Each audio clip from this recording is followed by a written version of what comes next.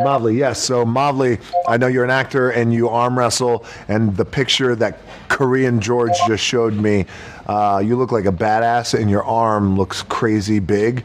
I don't know if I would win, but I'm happy to try and arm wrestle you.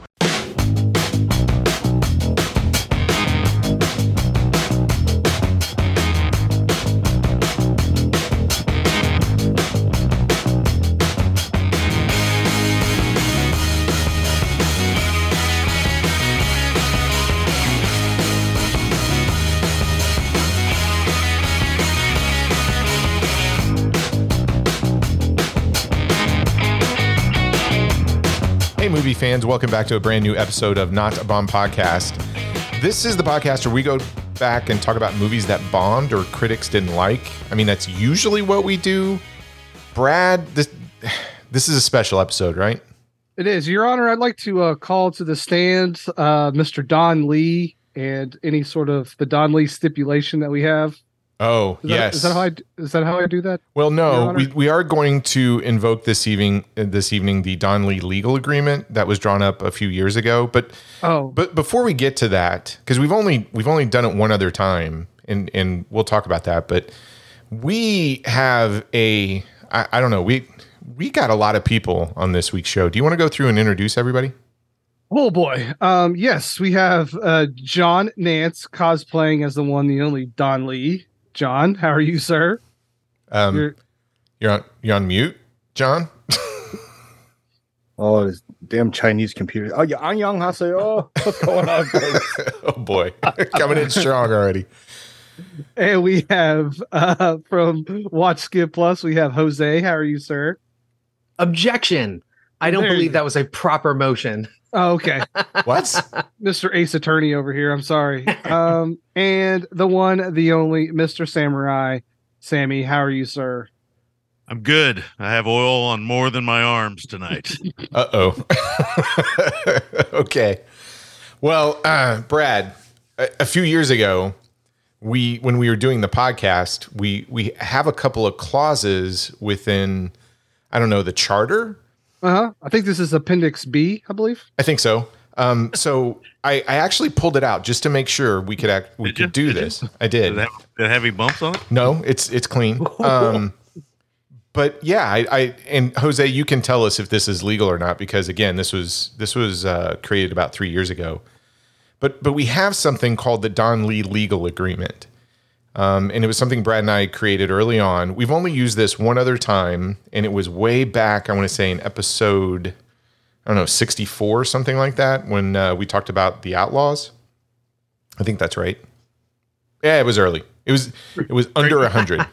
Great movie, yeah. Yeah. So here's the legal agreement. It says, this agreement, known as agreement, is entered into on this June 4th, 2020, known as effective date, by and between Brad Anderson, Party A, and Troy Sauer, Party B, collectively referred to as the parties. Party A and Party B, collectively referred to as the hosts, hereby acknowledge and agree that, notwithstanding any prior agreements or obligations, they shall be entitled to discuss and analyze any cinematic work of Don Lee, herein referred to as the films, for their podcast series titled Not a Bomb Podcast, hereas known as the podcast. This entitlement includes the unrestricted right to deliberate upon, critique, and expound upon the films, irrespective of their box office earnings, critical reception, or commercial success, without any fear of legal repercussion. The hosts further affirm their commitment to uphold the principles of freedom of speech and artistic expression as guaranteed by applicable laws in the course of their discussions. This agreement is binding and enforceable to the fullest extent permitted by law. So Jose does capital punishment. Yeah. So that I can't remember what clause it's under, but that's within our contract. Does that sound right? Yeah. The DL clause. The DL clause. I know DL as something else. However, yes, I guess if it's been signed and agreed upon and there's a meeting of the minds, then this is pretty solid. This is legally binding. We get a notary on that. Solid. We get a notary on that, Troy. Look, let's not get too technical here. We didn't do an e-sign agreement or anything of that nature, but it's legally binding. We agreed to this 3 years ago. So the movie we're going to talk about, We don't know if it bombed at the box office. More than likely, it didn't. It certainly didn't play in the U.S. But we'll talk a little bit about Don Lee. Before we get there, Brad, what movie are we actually talking about this evening? We are talking about 2018's South Korean film, sports comedy extravaganza, Champion, starring the one, the only, Don Lee. So is it fair to say that this is an unofficial remake of a Sylvester Stallone film? Over the top, my friend. Yes. Okay. 110%. 110%. Okay. So for anybody curious, we're going to be talking about an arm wrestling movie from Korea starring one Don Lee. I thought it would be interesting, though, before we get into our discussion of this film and maybe even a little bit about Don Lee, that we would share between us, because it's a safe space here. Let's talk about sports movies that make our eyeballs sweat. Now, technically, we don't cry because we're guys. So there are elements within. We're 5 of us here. We're all 5 alpha males. We're alpha males. Don't you forget it. We're men, so we don't cry. Ask us about our passive income. Yes. Ask me how alpha I am. Yeah. So, but I was curious about some movies that maybe you have watched, and for whatever reason, at a certain time period, somebody was cutting onions and it affected you in such a way during certain sequences. And maybe we just do like a top 3 and we go for like 3, 2, 1. So I'm going to start with John. I'm going to kick it over to you, since you're you. Nobody can see this, but you do look like. I mean, you've got this sleeveless shirt, your muscles. I mean, you look like Don Lee. It's crazy. It is Totally. It is. Yeah. So We're cousins. what's your number 3 sports film that makes your eyeballs sweat? So for me, the number 3 is 2000's The Replacements. Oh. Only from the sense of I actually remember that era. Myself has been in some of those situations, and the underlying message of, very, very few people get second chances like they got, and they went balls out and left it on the field. Kind of like what we used to tell our daughters, right? Mm-hmm. Put it out there, leave it on the field. And No offense. And John, it's a great soliloquy, but you guys used to tell your daughters to leave your balls on the field? yeah, they're big yellow ones. They're 12 inches. Yeah. So let's some context there. Our daughters played competitive softball for most of their high school, and travel ball. Yeah. Probably better ball players than all 5 of us. Speak for yourself. Oh, whoa. Wow. Dang. Hey, challenge. Okay. Well, Objection. I will tell my daughter you have challenged her to a throwing contest, and I would not take that challenge, Brad. She tried to kill me. I coached her. She tried to kill me one year. So don't. I mean, I don't played take 4 years of varsity baseball, but that's okay. Yeah. You don't have an arm like Graham. Trust me. okay, Bobby Boucher. So that's my number 3. What scene in The Replacements started the eyeball sweating waterworks thing? It was just after they scored that winning touchdown, right? And then they did the homage with everybody, just showing their goodbyes, saying goodbyes, thanks. If you played sports, Brad, you probably anyone else has played sports. You know how it is, right? You just left everything on the field, and for all intent and purposes, you're not going to see these guys again. But you shared probably one. I'm getting emotional right now talking about it. Right? You shared one of the greatest moments that you'll never forget in your life, and you did it as a team. You did it together. It was pretty awesome. Very touching for me. All right. Okay. Good pick. So I'm just going to go around as I see people on the screen. We'll go to you, Jose. What's your number 3 pick of sports movies that made your eyeballs sweat as a guy? Well, It was a very alpha male. as an alpha male who enjoys sports performing, Right. I would have to say maybe for my number 3, I think I'm going to go with a tie between two Kevin You Costner can't. No, movies. you can't have two number ones. That's an 11. Oh, you got to pick wait, one. two number threes. That's a 33. Ugh. All right. So I'll go with a Kevin Costner film, For the Love of the Game. Oh, okay. And All right. that just, when he's like trying to go see Kelly at the airport and all of that stuff, definitely makes me cry. Okay. I like that romance. No, I like that Underrated romance. baseball movie, that one. I agree. Not crying. Yeah, directed by Sam Raimi. Dust of in the Evil air. Dead fame. Okay. All right. Good pick. Good pick. Sammy, number 3 for you. There's a lot of movies for me, man. This is tough. I got a 15-way tie for 3. We got like a 2-way tie for 2, Oh boy. and maybe an 11-way tie for 1 here. So, no, I'm just, I'm kidding. I'm gonna go with, I'm gonna try to mix some eras here Oh boy. because there's a lot of them. There's a lot of them for me. But I'm gonna go with number 3. I'm gonna say Hoosiers. Oh, okay. Gene Hackman. All right. Yep. That movie, if you're from this area, that movie really hits home in a lot of ways, some uncomfortable ways. And but what it really, and I realized that all of my sports movies have a really strong father-son issue, which I had father-son issues. So, there's a lot of that with sports movies, right? Fathers and sons and stuff, and you guys can relate with fathers and daughters and stuff. But that's changed a lot. But growing up in our era, it was almost like a thing. The kid had to play a sport, and Yeah. that led to some issues, some clauses, to say the least, in my household. I could have used a lawyer. But yeah, I'm gonna go with Hoosiers. I really like Hoosiers. I mean, it's great. The scene where he says, "I'll make it." That's pretty awesome. Okay.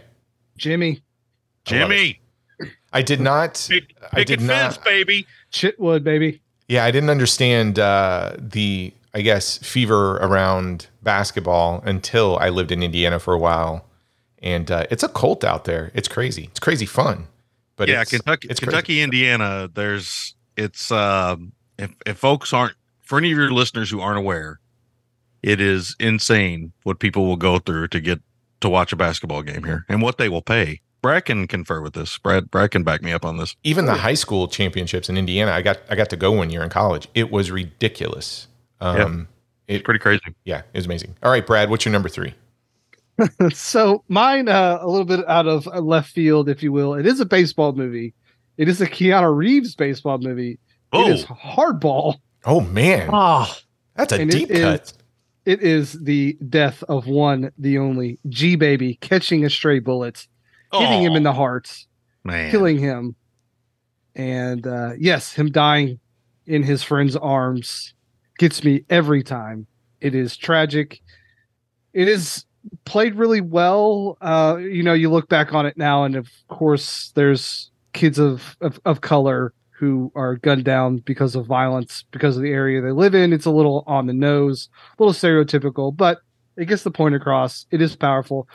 I think Keanu Reeves is kind of good in that movie.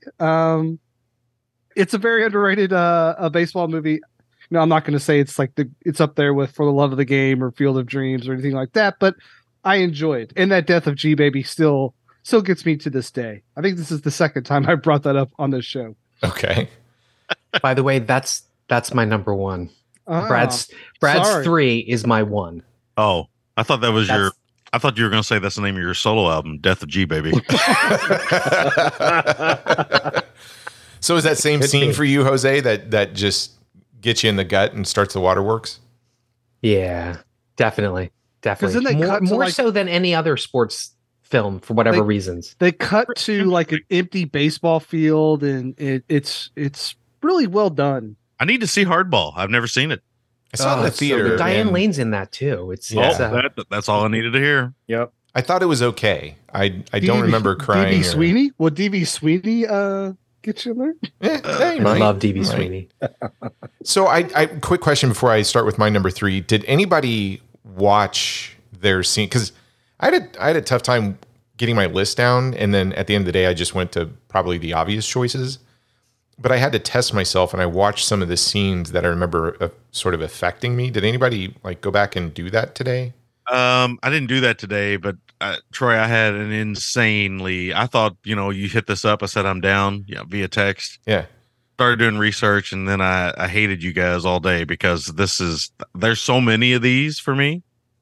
Will and I have talked about this over the years on the GGTMC. The just boxing movies alone. That was the category that really got me. Yeah. So, anyway. Yeah. Note to self: don't watch any of the scenes that you think would affect you before going into a meeting at work, because your eyes get all puffy from the sweating and stuff. Yeah. But yeah, my three are. I just want to say my eyes usually get puffy going into meetings at work because I realize what I get paid. That's a whole different eyeball sweat topic. Okay, my number three. It's look. I'm not breaking anything new with my picks, so I did make sure that I didn't pick all three in the same sport. So the first one, we're going with a football pick, and I got to do 1993's Rudy.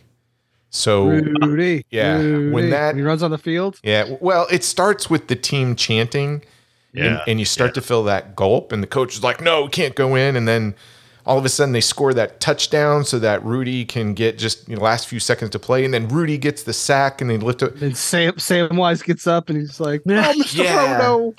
John Favreau's in the stand with hair, like cheering, and about 20 and about 60 more pounds than he has nowadays. Yeah. That scene gets to me all the time. It's fantastic. And I always thought you related to that movie because of the height. Oh, okay. All right. Shots fired. I relate to Rudy's height. Thank you very much. Yeah. Thanks, John. Well, let's hear about your number two, John. Number two. I hope it has a lot of tall people in it. After thinking about it quite a bit, and this is one to your question earlier, I had to go back and just watch the one scene because I remember watching the Olympics back in 1980 and watching the hockey team, and that's 2004's Miracle.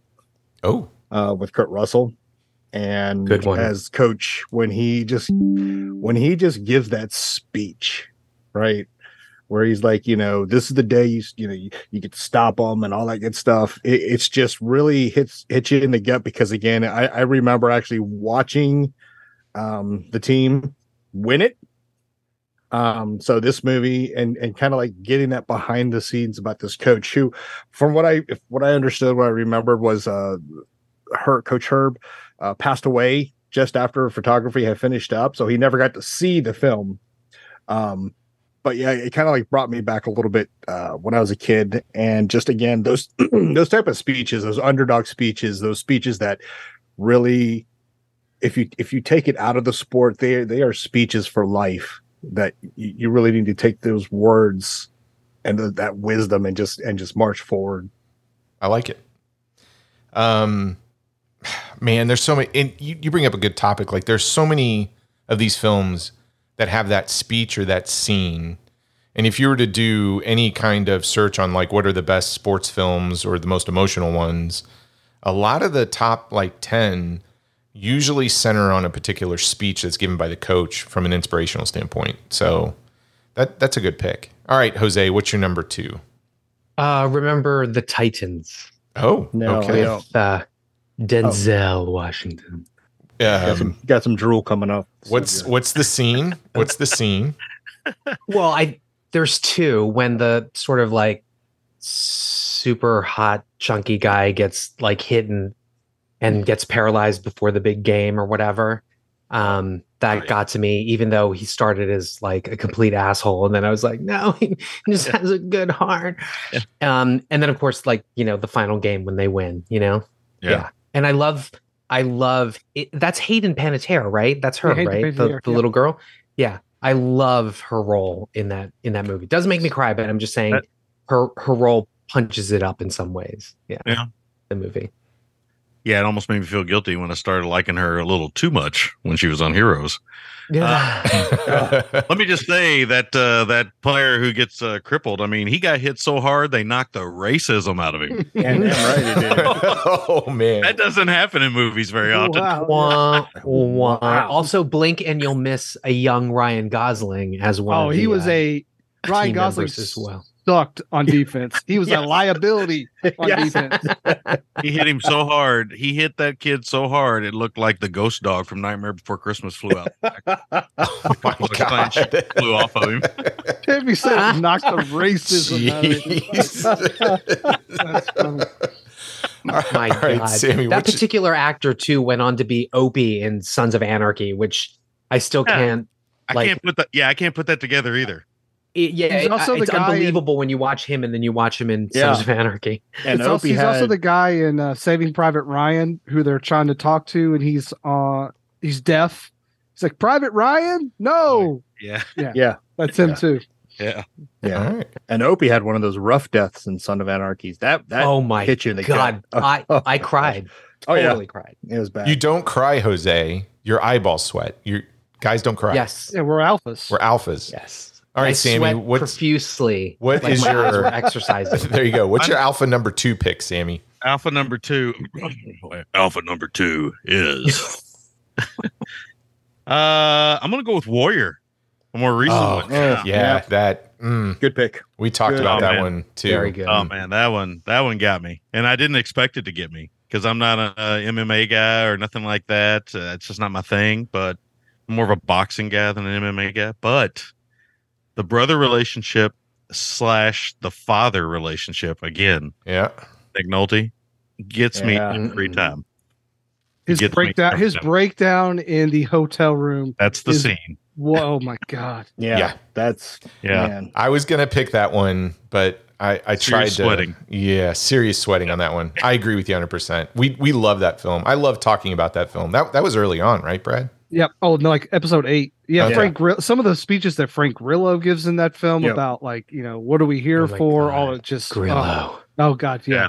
Oh yeah, no, it's a perfectly cast movie, and it's perfect. I think it's perfectly acted. I don't know if it's a perfect movie, but Here, I'm gonna say this right here. Warrior is a better Rocky movie than any of the Rocky movies. ooh, Oh. man, I'm down for that fight. Yeah, Wow. absolutely. I would agree. I would Okay. agree. All right. Brad, Well, there's certainly Brad, more emotion vested in it because of their relationship. Brad just sharded out that ghost white dog out of his butt. Yeah, he did. Well, what's your number 2, Brad? I'm curious where you're going with this list then. So I'm Yeah, gonna I go do. football from 2004. I'm going Friday Night Lights, and more specifically, Oh, okay. I'm going the scene after Booby Miles clears out his locker and he's sitting in the car of his uncle and he starts to break down, knowing that he will never be able to play football. And his dream of playing in the NFL is over at the age of 18. It is gut wrenching. James Booby Miles, played by Derek Luke. We've talked about him a few times. Yeah.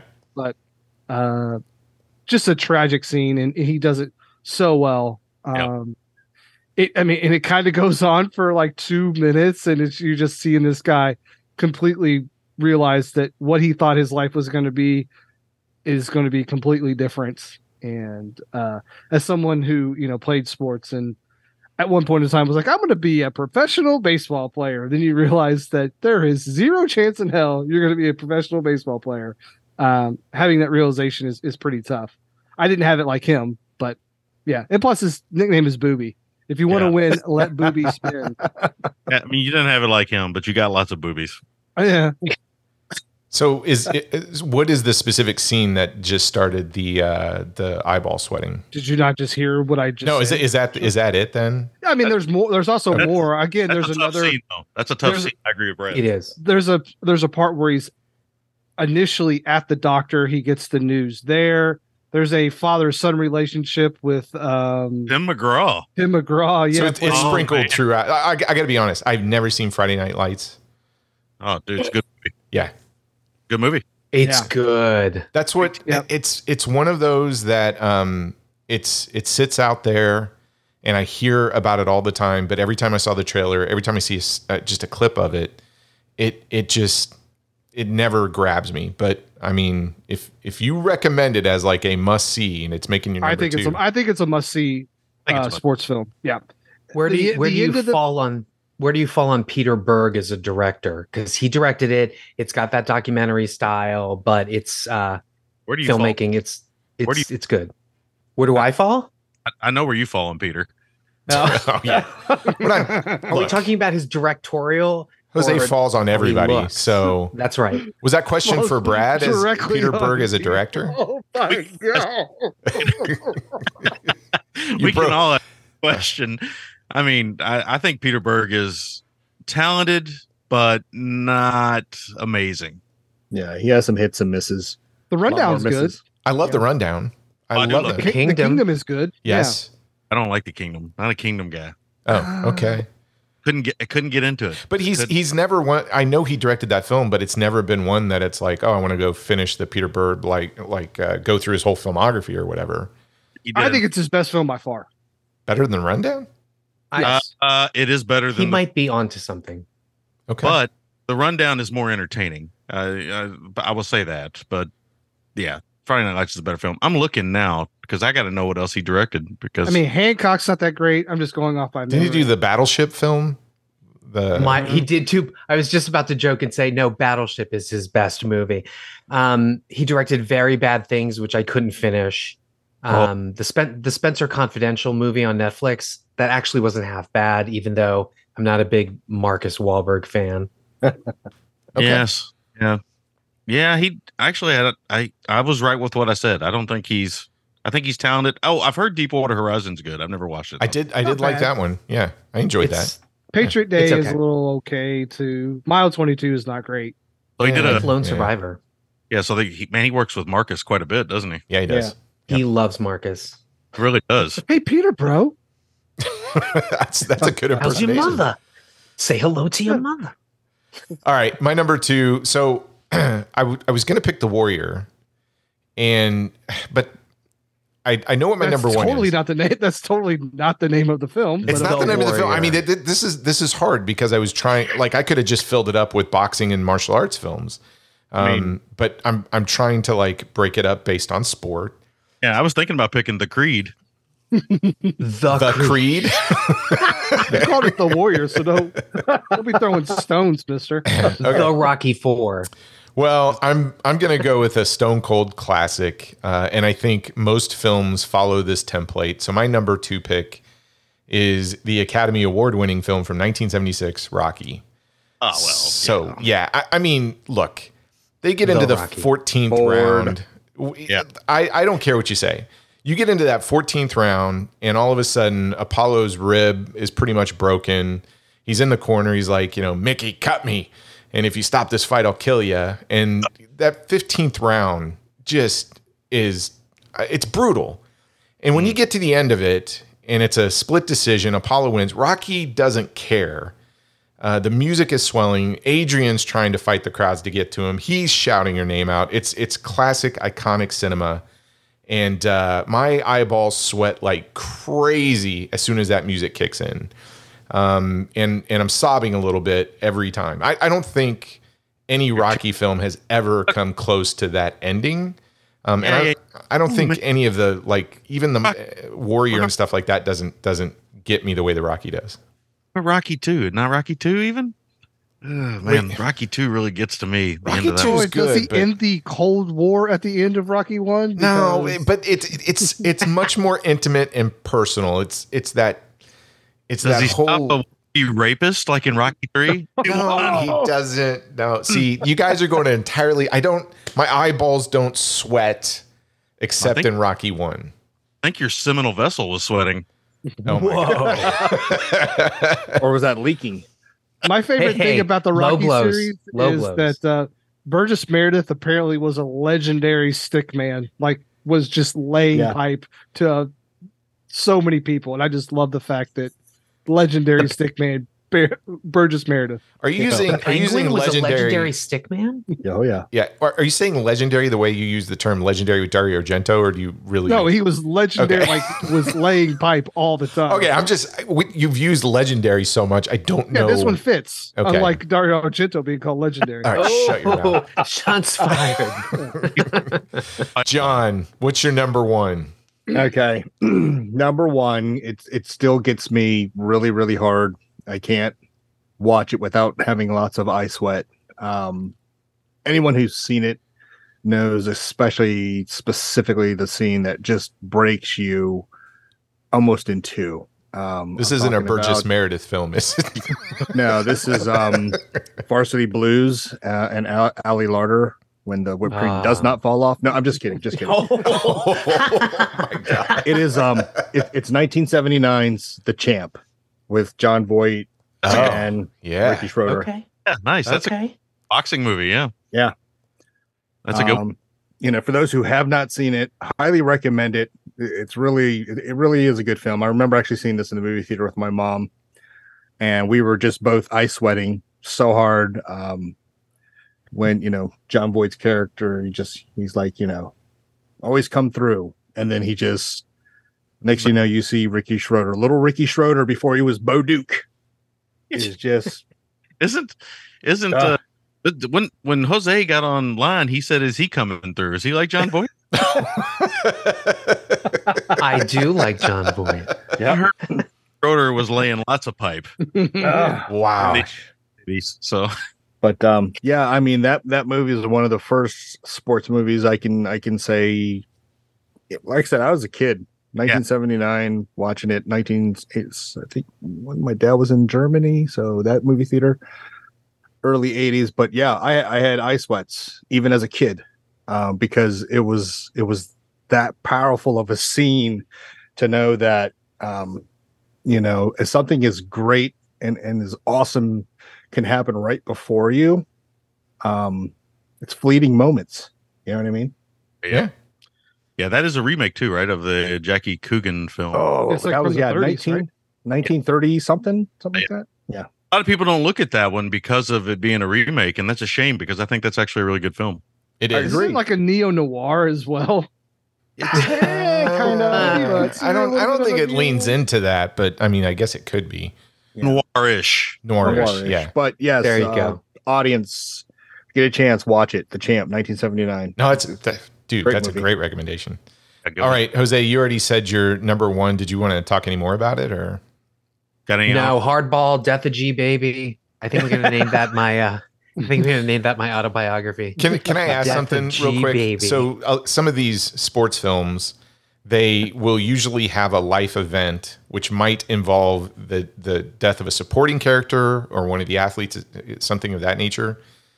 like Disney movies. Yes.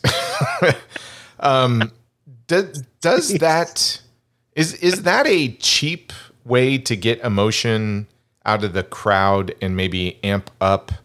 I don't know, the final round or game or something of that nature, or do you think most of these are earned? So I've thought about this a lot over the years. And I got some honorable mentions, which I'm going to get in regardless of your top three or not. Sammy, Well, we're not going to be here all night, okay? I think with sports movies, boxing, anything really, it's that sense of achievement, of proving your worth. It obviously in real life, being the greatest athlete of all time really doesn't mean anything as if you're not a good parent or if you're not a good friend or if you're not a good husband or whatever. But yeah, Troy. these things, yeah. Tabitha told me to say all this. These things were, I feel like we relate to them. You for some reason with sports movies, sports performer films, you can get in touch with these characters somehow, and I think it's the sense of achievement, the sense of finally getting there. Now you can argue that this is true, and I'm looking at all five of us here: law films, finance films, management films. Finance. Talk the Big Short to me, please. You can say it. You can go ahead and say it, Sam. Martial arts films. Martial arts and arm wrestling films for John. And possibly laying pipe with Ricky Schroeder.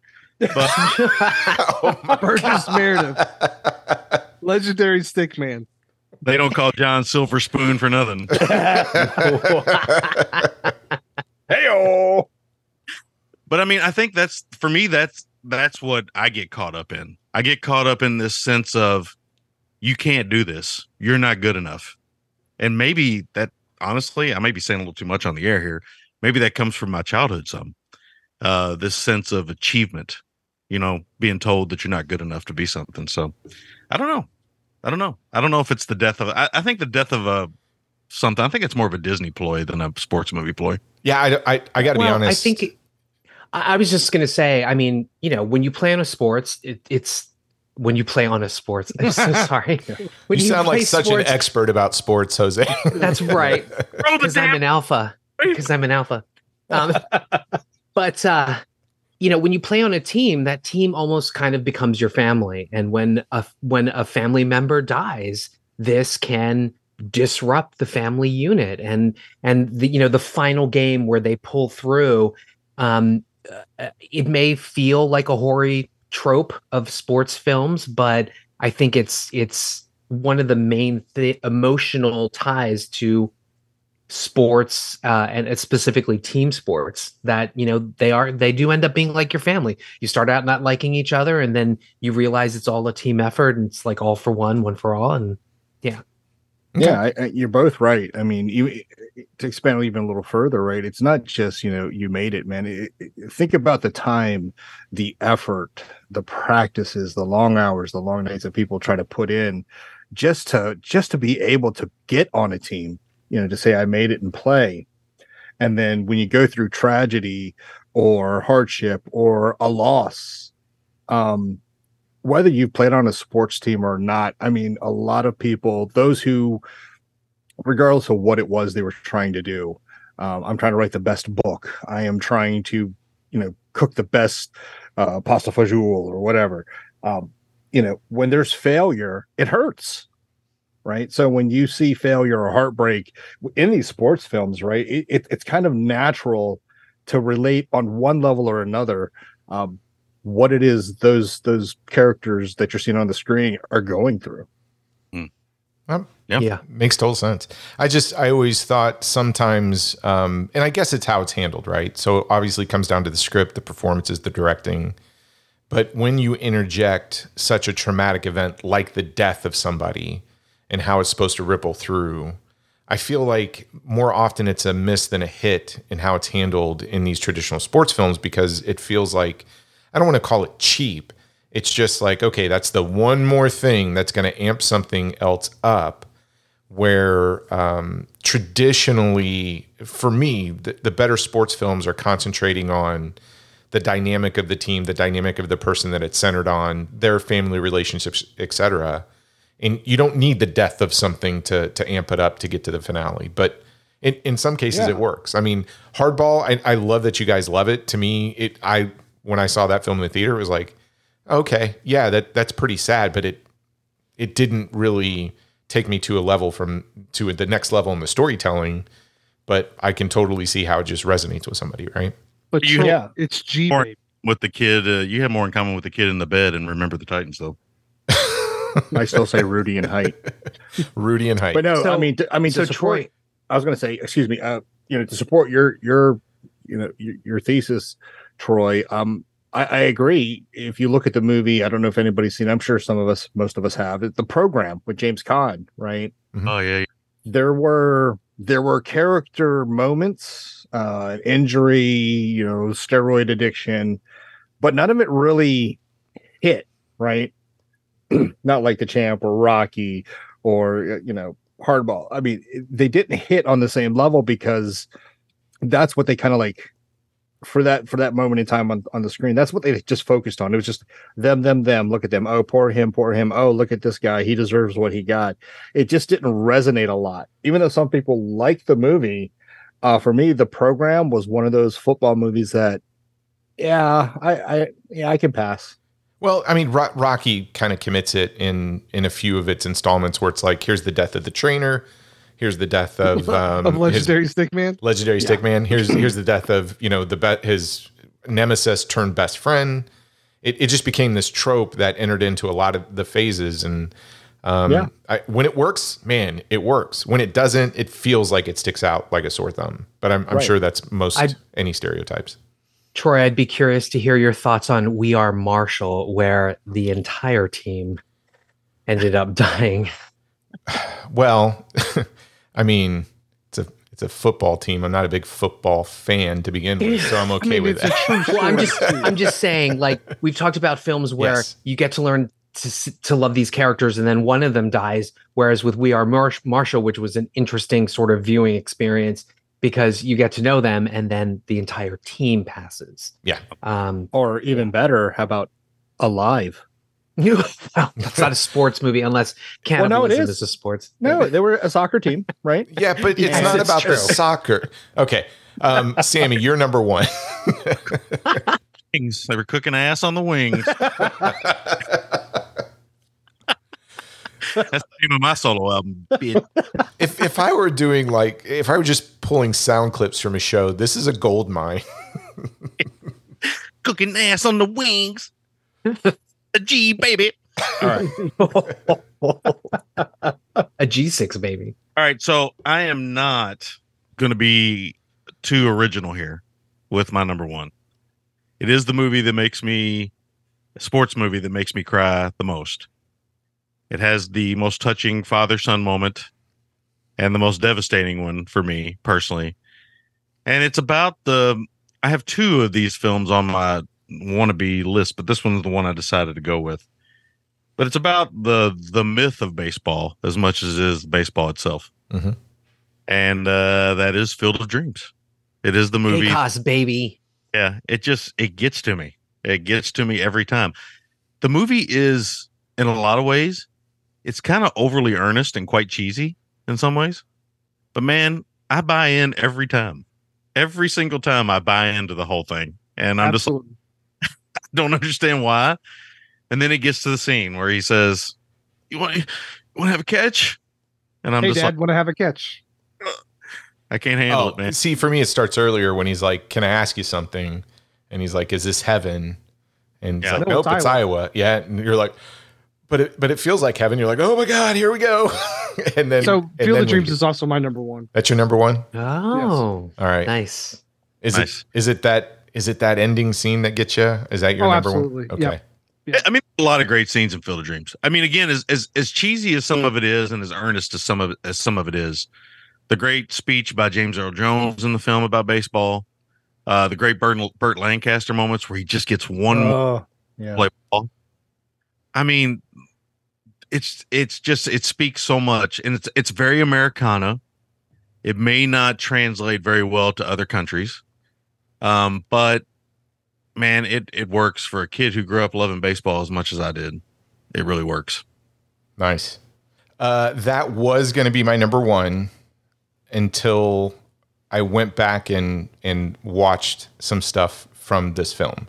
So I agree with everything that you say about Field of Dreams. It is definitely one that makes your eyeballs sweat. If you have Major League 2. Major League 2? No, absolutely not. So this one, a little backstory. So I mean, Rick the Wild Thing Vaughn does have quite the redemption arc in Major League 2. He does. I'm not taking that away from him. It's just the film I'm going to talk about hit me a little bit more personally than that one. So it was a film, had no desire to see whatsoever. Didn't care about it in the movie theater. Only sat down to watch it because the family was like, "Hey, this looks pretty interesting." And it was when we moved right out here to Maryland, and we were staying in this little 2-bedroom apartment, watching movies on like this just small TV that we had because everything else was in storage, and put the film in, and within the first probably about 15 minutes, the waterworks just started with me, and it was a film that constantly just resonated with me all the way through the end. So it has some of those components that, like you, Sammy, anything with a dad, it just gets me because I was super close with my father. Yeah. So, Well, I had the opposite relationship with my father, but still it's that father son relationship that kind of gets you, right? So Field of Dreams gets me probably on the positive level. This one gets me because it's there, but it's more about this character, what they went through, and it is probably the most relatable sports character that when I watch, I go, oh, I feel like I live that to a certain degree, except whereas this one was about ski jumping, mine was about martial arts, and it's Eddie the Eagle. So, So I need to see Eddie the Eagle because of so you. good. Yeah, I've never seen Eddie the Eagle, but I've heard you talk about it, and you're going to make me watch this movie. well, it's so good. if you don't know the story about Eddie the Eagle, because I grew up in leg braces, and I still do have Perthes disease in my right hip, and so at the time, and you got to think like 70s. Going into the 80s, not a lot of people knew about this. And at one point, it was like, well, look, you don't have to wear the braces anymore because it's not working. And more than likely, you're not going to be walking, in your 20s. You just have hip replacement after hip replacement, et cetera. And most people, when I talk about this, they go, oh, like that scene in Forrest Gump. Whenever I saw Forrest Gump, I never found that relatable. It's like, yeah, at some point he has leg braces, but it really didn't hit the way that Eddie the Eagle hit. And it came out of left field, smacked me across the face, and it brought all of these emotions back of growing up.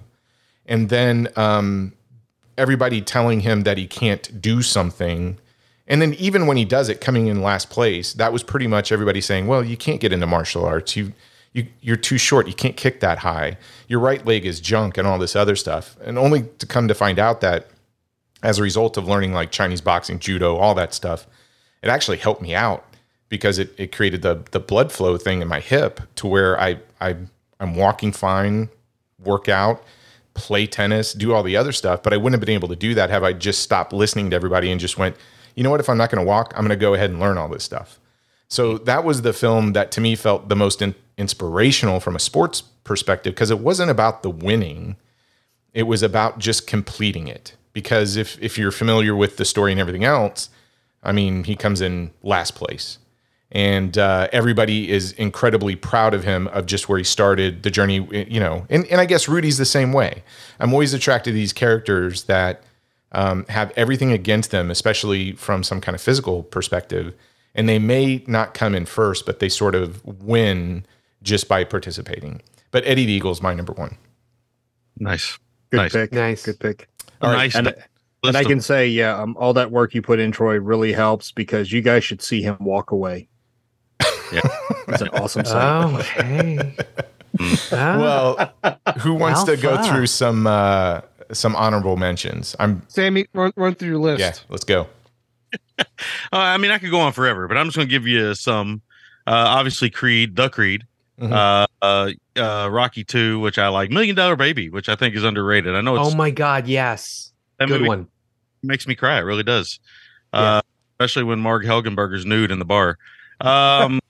Rookie, or no, it's Francis Fisher. My bad, or somebody. It's Francis Farmer, maybe. No, Francis Fisher. Francis Fisher. Francis Fisher. Fish taco. Anyway, Burgess Meredith. Burgess Meredith. Stickman. Pride of the Yankees, which again, that's a personal thing. That movie's Yeah. very cheesy, but I love it. Rudy, Troy, I totally agree. But two that I really want to mention three that I really want to mention that I think are amazing and could have made my list easily. The Natural, which I love. It's about the movie. Yeah. That was an honorable mention of mine. I love that film. Bad News Bears, which I think is maybe the perfect sports film ever made. Most Yes. perfect made. And I'm talking about the 1976 Bad News Bears. Mhm. Easily the maybe one of the greatest performances ever by child actors and by Walter Matthau, period. And last but certainly not least, one that I think is underrated. It had its moment. But that's Dennis Quaid in The Rookie, man. That movie rocks. Oh my God, I love movie's that a good movie. movie. It's Yeah. so good. That is a really good film. He's That pitching and is good. his dad's there. That's so What about good. Angels in the Outfield? Well, they hit those guys and knock the racism out of them. Anybody else have What any about when honorable Henry mentions? Rolling Gardner trips on that ball and breaks his arm and is Rookie in of the a year? cast We're all talking about summer? rookie of the year? Rookie of the year. Yeah. Okay. No. Well, so just Well, Go ahead. I have Yeah. one honorable mention, and it's only because I love Cuba Gooding Jr. Radio. Not really a true sports movie, but I thought you were going to say Gladiator. no. Or what is it? Jerry Maguire. Jerry Maguire? Is that a sports movie? No. It is. No, Radio is just another one of those underdog stories that just really hit you in the heart. And the scene where his mom passes away, Mm. Yeah. Oh, good stuff. Anyway, All right. please continue. No. So again, full disclosure, we were talking about films that as alpha males make our eyeballs sweat. None of us cry. We don't do that. Yeah. Well, thinking back on The Natural, and I thought to myself about balls, and I thought to myself, yeah, when Robert Redford, he rips his side because of that shot, but he does that because he trips over Wilford Brimley's balls going to first. True. Diabetes. Diabetes. All right. Let's talk about Don Lee real quick. I know Brad, Sammy have seen a lot of Don Lee films. Obviously, John has because he dresses like him. Jose, you're the only one that I don't know. Like how John. And not Don. John dressing like Don. Don dresses like John. that? Okay, good point. Good point. But Jose, where do you land on Don Lee in terms of his filmography? Have you only seen like stuff that that we talk about? that we talk about? Yes. That would be a yes. I will say this, that I watched Train to Busan, which I think is when he sort of punctured the pop culture zeitgeist of both, overseas and here. Yeah. And I remember specifically watching that movie and his sort of powerful presence and appearance. And I thought to myself, if they remake this, they've got to cast Russell Crowe because he's like the Korean Russell Crowe. And then, I think there was something that was on Netflix, I think. It might have been The Outlaws, or it might have been the first of the movies where he's the detective. That's The Outlaws. That's Yeah. The Outlaws. Yeah, that's Okay. I saw that. And then, you guys just talking about some of his other films, The Roundup, yeah. But I'm probably not as a huge enthusiast. I love him. I think he's amazing, especially in a crowded Korean market that sort of favors the boy band looking, like makeup wearing pretty Korean boy. Mhm. It's nice to see somebody of his body type and stature and looks. I think he's gorgeous, but just that, Agreed. he's a successful Korean actor, Okay.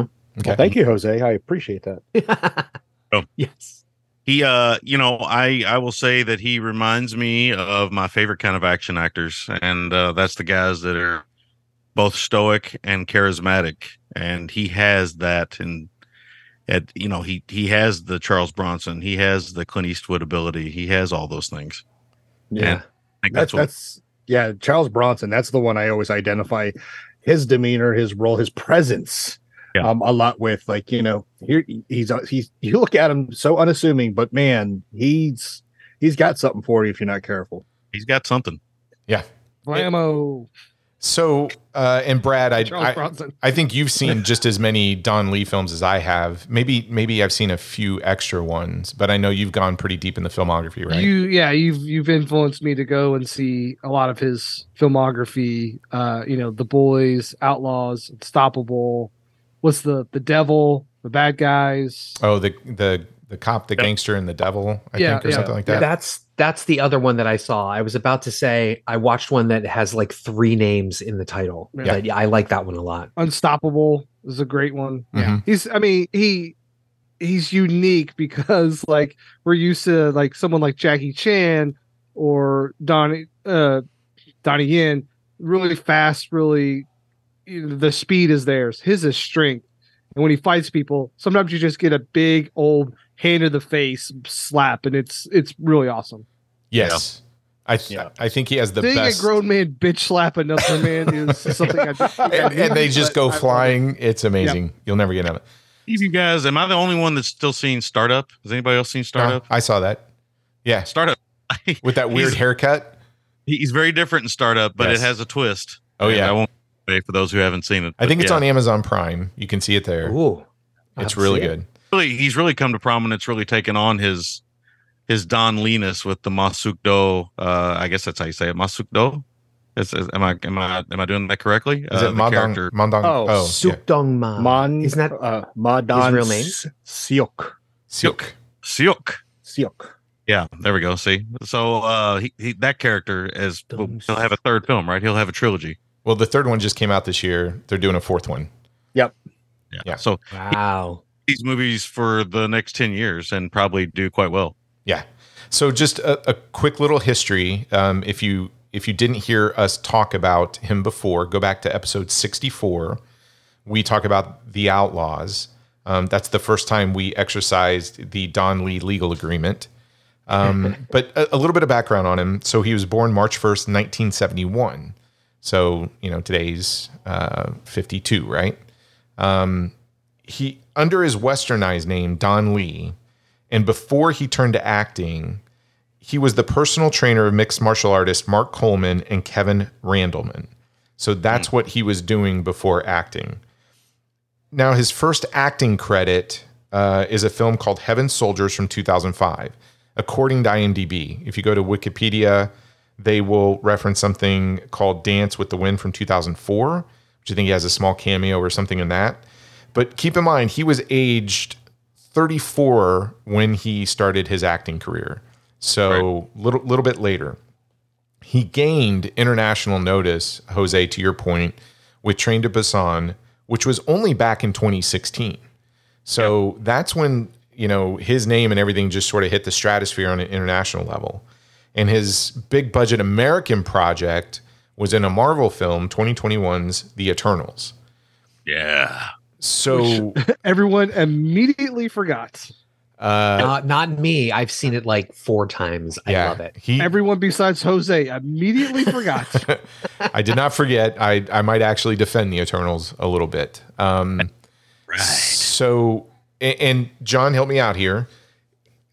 So he, as an actor, in terms of Korea, is probably the most famous right now. If you think about films in 2023, The Roundup, No Way Out, which was the third installment of this sort of detective series, is the top grossing movie in Korea right now. And and we say top, I mean, number 2 is way far behind. Yeah. So this one just is like gangbusters, and they're cranking out pretty much one a year. And he has his own production company and everything else. Yeah, Don Lee is Korea's most bankable star right now, and anyone who's been listening to all these episodes where I'm on, I will always say it, right? Korea, for whatever got into them, they've been pumping out some A+ quality stuff over the last few years, and Don Lee is really leading the charge, especially with the The Roundup, Outlaws. I mean, just man, he's number one. Yeah, absolutely. So the one other thing is we're talking about a film he did in 2018 called Champion, which is an arm wrestling movie, and for all intent and purpose, it's pretty much a remake of Over the Top, the Sylvester Stallone film. But here's some interesting information about Don Lee. He has been an amateur arm wrestler since 2008, and he became the president of the Korea Arm Wrestling Federation in 2018 when this film came out. So this is him in action, and so he actually has sort of lived this a little bit. Nice. I had no idea it's biographical. Wow. Not necessarily biographical. I mean, I'm sure they borrow some tidbits of information because I think he has dual citizenship, and if I remember correctly, again, John, keep me honest, he actually studied. Was it in Ohio over here? Did he go to college in Ohio? Yep. Okay. So yeah. And if you ever see an interview with him, his English is fantastic. It's way better than Sylvester Stallone's English. So, which is probably why this movie's a little bit better than Over the Top. But before we get there, we're going to take Anyone drink motor oil in this movie, Troy? No, okay. It's missing that part, but okay. Fenders, Troy. Yeah. We're going to take a quick break, and when we come back, we're going to talk about 2018's Champion. So stay tuned. Time for refreshment. Refreshment. For your enjoyment, there's hot, fresh popcorn, tempting, delicious hot dogs, and so many kinds of ice cream. And of course, sparkling, delicious, ice-cold Coca-Cola for everybody at the refreshment counter now. Remember, your favorite snack will taste especially good with world-famous ice-cold Coca-Cola. His name is Rocky. His whole life was a 1,000,000-to-1 shot. My father, he says to me, you weren't born much of a brain, so you better start using your body so I become a fighter. Rocky, the most popular film of our time, winner of the Academy Award for Best Picture of the Year, is back. Sylvester Stallone in Rocky, rated PG, parental guidance suggested.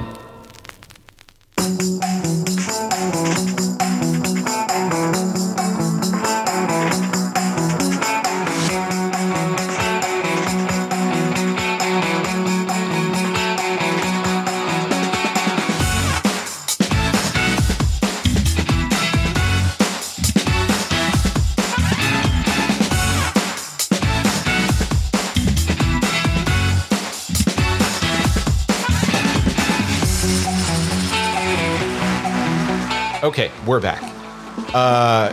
Brad, we have a short list of films out of 170 episodes. This is episode 170 that I think we get a lot of feedback where people are like, I had no idea this movie existed.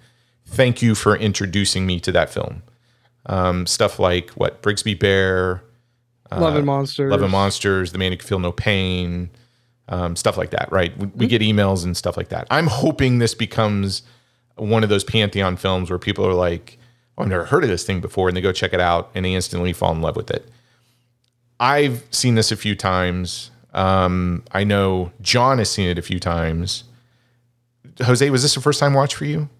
Yep, first time watch. Sammy, you've seen it a couple times? Yep, okay. Twice. And I know Brad has seen it a couple times. Mm-hmm. So if it's okay, I want to give it to the new guy, our experts in all sports films and things of sport, Jose. Sport performers, yes. Sport performers, right. Jose, I just want to get your take here and have you lead us down this journey of reviewing and talking about Donley and Champion. So kick us off. Well, this will be interesting. Honestly, I had Over the Top in my mind watching this, beginning to watch this, and he even has that kind of like his eyes are almost Stallone-esque in some ways as well. So unfortunately, there's a lot of predictability to this story, and it's kind of cliched. But it gets injected with some interesting sort of class elements, or even just the sort of diversity of the Korean people and how people are looked upon differently depending on their accents or their class status in some ways.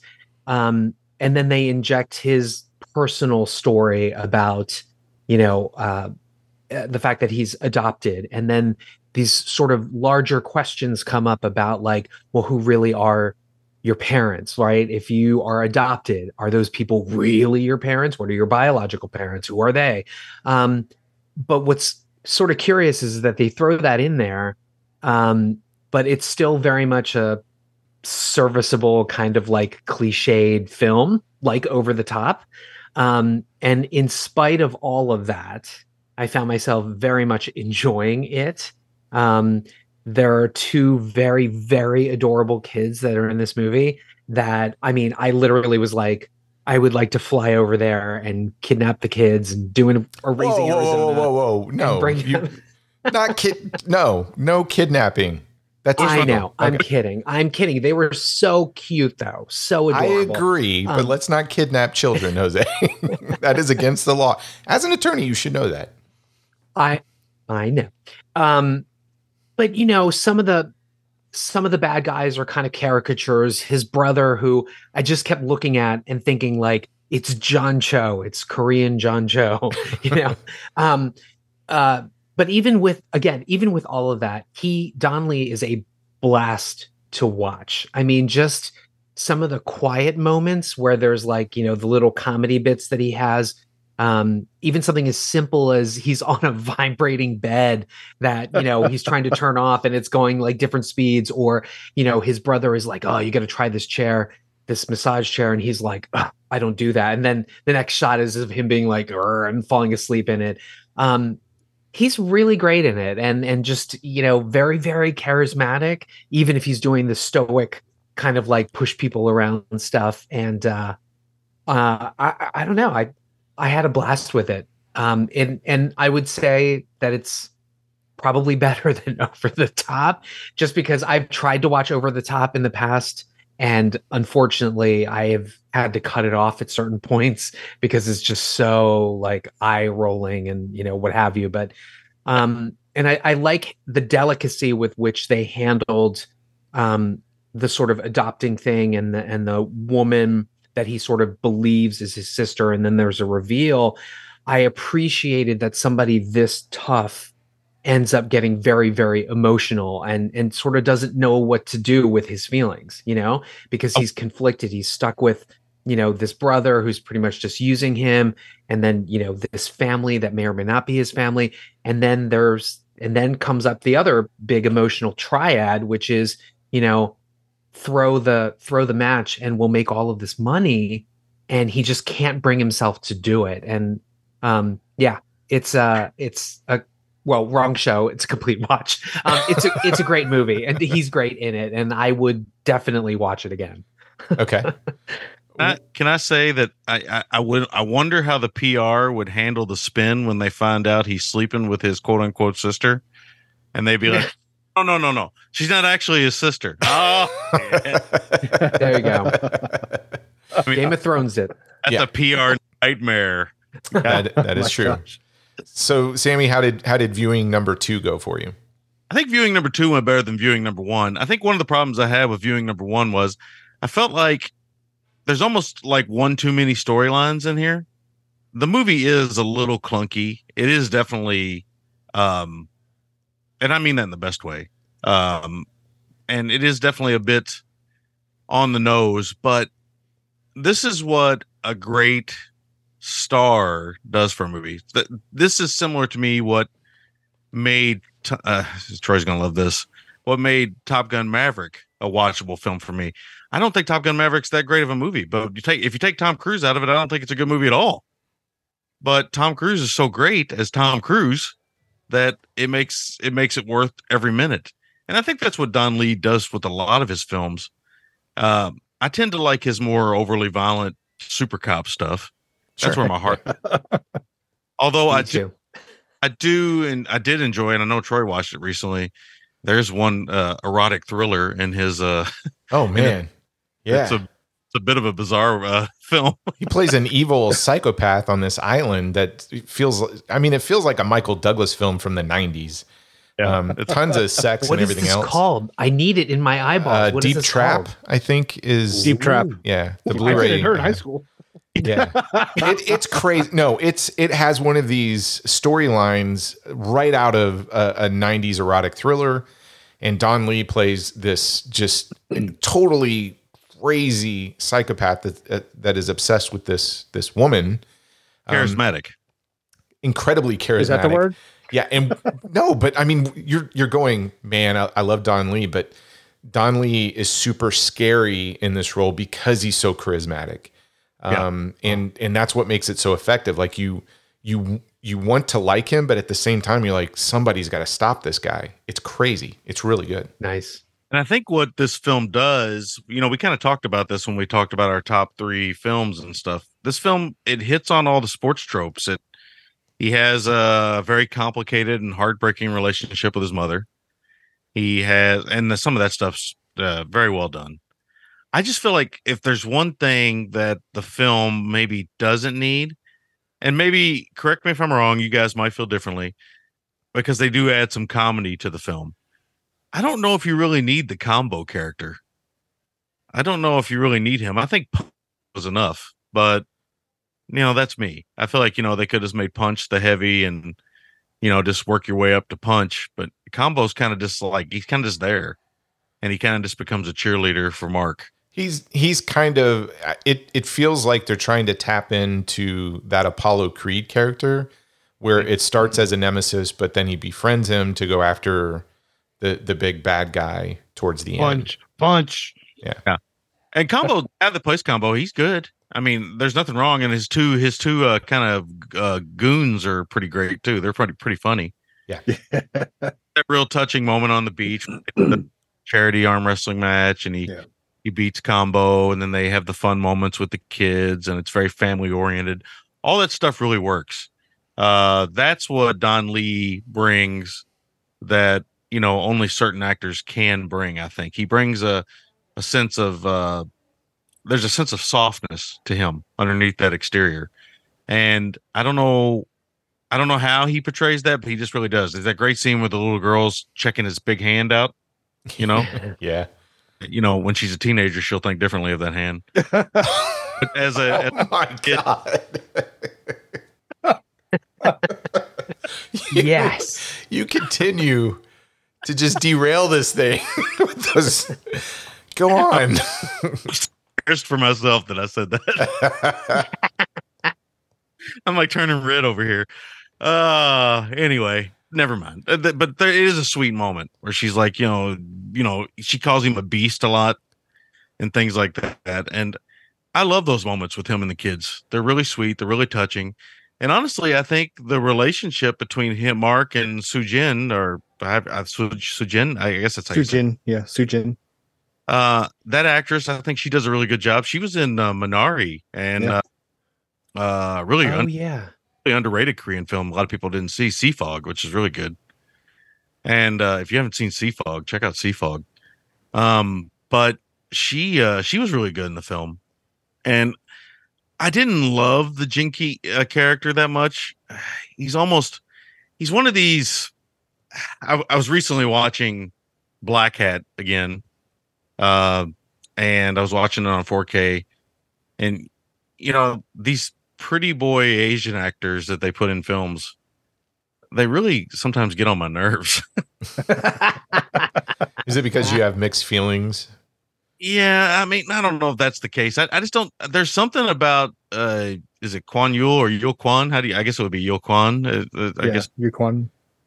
There's something about his face that is. Remember when you guys were talking about Dahan or whatever his name is? Dane DeHaan. Oh, man. That's the most offended, punchable face. He has a punchable face. You want to see that No, face he and does punch him? not. Yes, Brad. Help me out. I'd punch him. Yeah. I mean, not a real, but yeah. So let me ask this: does Jinky have a punchy face? No, because he looks like John Cho. I don't want to punch John No, Cho. because he doesn't look like Dane. He's No, fine. he actually looks like Glenn. Oh, gee. What? Makes me want to punch him more. Wow. He's got a Wow. punchy face. That's the new Not a Bomb slogan. Punchy face. That actor has a punchy face. Got a punchy face. But I think the acting is really good. But I agree with Jose in some regards. I don't think this is a perfect movie by no stretch of the imagination. And I don't agree with Jose in one other regard. I don't think this is better than Over the Top. But that's because Top is a moment in time that will never that'll never happen again. Nor should it. Let's just nor should it. But thankfully it did. Okay. Okay. Lincoln Hawk lives on forever. Unfortunately, but yes, go ahead. Hey Mike. Anyway, that was my Stallone impersonation. Sorry. Not bad. Yeah. I love that movie for its cheesiness. I love this movie more for its emotional core. And I think that's where this movie really flourishes is in the family elements. And I don't know. The one thing I will say, again, I did say Yul Kwan has this punchable face. He does have a nice character arc. It's not an original character arc, but it's a nice character arc. Yeah. And it pays off well. Again, this movie is hitting every beat. It also has, for the record, I'm going to say this, the most obscene barbell I have ever seen in a film. Oh, yeah. Yes. Yeah. I mean, in the workout montage. this is like the kind of barbell you look for on Pornhub. There's a funny story about that. So I guess when was Rampage with The Rock? Was that around the same time? Was that 2018 or? Yeah. 2018? So apparently in one of the press, somebody goes, "Hey, Dwayne, have you seen this guy?" And they're showing him that clip from Champion of, goes, "Hey, do you want to do an arm wrestle or take this guy on?" So they had a little public exchange going back and forth between those two, which was it was friendly. It wasn't rivalry thing, but even The Rock was like, "Oh my God, look at that arm. It's ridiculous because of him and that dumbbell is crazy." The only thing that is almost close to as obscene as that barbell is the arm wrestling trophy he wins. Oh, that trophy is amazing. That trophy's Now, awesome. that was from Pornhub. Had the fist and everything. Yeah, it IC did. World Champions, yeah. Yeah. I've seen that video. Anyway, Gosh. but no, I love the elements of this film, and I think they work. For even as cheesy as it is, the bad guys are really cartoonish. Punch is incredibly cartoonish. I mean, he may as well be out of a Street Fighter game. Yes. This stuff is just silly, but the kids are so. I agree with Jose. The kids are so cute and so touching, and so they act so well in this film. Even if the film does resort to fart jokes and everything else. Oh my God, the kid farting. Yeah, there is bathroom humor in here, but I laugh every time it happens. We've all been there. Yeah. We've all Yes, we have. go poop. But I think one of the other things I find interesting about this film, and see if you guys can explain this to me. Why do they decide to go to English sometimes? Is it to show Don Lee's acting chops, or to show his maybe sellability, or? Well, I sort of had brought up that there is this theme running through it of judging people from like where they're from. So he's American. The woman who has the shop, they're talking to her about changing her accent so she can relate to people. The mobsters are like, or the gamblers are sort of like, "Oh, you're low class, this and that," or whatever. And so I just think, I don't know. I question that too, why he suddenly goes to like American, but he's supposed to be the outsider here in some ways. Well, It's the only thing I could think of. No, it's actually based in some reality for Korean Americans born in Korea, come to America, but they still study Korean. I mean, every language, those of you who study foreign languages knows there's just certain words that there is no word in that home language. So for those who have studied, they tell you the way you master a language is because you think in that language, right? But sometimes, when you're just trying to get something out, you just default to what you would say. Mark's case, English, right? Okay. Yeah, because when he does speak English, it's an emotional moment. Yeah, it's him reverting back to, he can't express himself, so he goes back to express and use the words that he's familiar with. Exactly. Because there is a bit of a running joke where he can't understand sometimes what people are saying, simply because it's a different dialect, or to John's point, he's like, "Oh, I don't know that Korean word, even though I may have grown up in Koreatown or have studied it and tried to keep it going." Yep. Yeah. But no, I enjoyed my second watch of Champion. I really did. And, this is one that I can, if it's on, which it wouldn't be, like, this is not one that's going to play on rotation on any channel or anything. And not like I watch any live TV anymore anyway. Is any of us. Yeah, right. But if I was to be at one of your all's homes and you guys had this on, I'd just, I'd curl up and just sit there and watch it with you guys. Okay. And we'd have... Make it happen, Troy. All right. Well, I'm going to kick it over to you, John. What's your, I don't know how many times you've seen this film. I think you said you watched it a couple of times this week alone, right? Oh yeah. Number one, it's a great movie. Watched it with the wife and son, and for me, there was a lot of relatable elements to it, right? Those who have seen me, Troy, Brad, I mean, you've all seen me. I'm not your typical Korean, right? I'm a beast, kind of like, Mark's character was, right? And part of his background is, he always felt alone a lot. Well, that's kind of how I felt, because being in a military family, you're moving every 3 or 4 years, right? You lose your friends, you have to make new friends. You're kind of left alone a lot, right? So you try to find something to think what you're really good at and really go for. I got to say this, when John makes that comment, we just recently celebrated my daughter's 21st birthday, John and me and everybody else. So John's background is a bouncer as well. And to this day, when we go to a bar, John will position himself at a strategic place within said bar, cross his arms, and just watch. And even to this day, people will come up and ask him where the bathroom is, and he starts helping. I mean, so every time I watch this film and I see that sequence of Don Lee, who's supposed to be on night out in the town, and his buddy's getting drunk, right? And he's just over in the corner with arms crossed, and people are going up like, hey, where's the bathroom? That is exactly what happens to John every time we go out. So that's amazing. Yeah, it was pretty funny. And oddly enough, that's awesome. Excuse me. My wife, who is Korean, she was adopted, right? So for her, she could relate on a lot of levels of that, trying to understand, Oma, why didn't you want me? And oddly enough, the character's name, Sujin, well, that's my wife's real Korean name, Sujin Kim.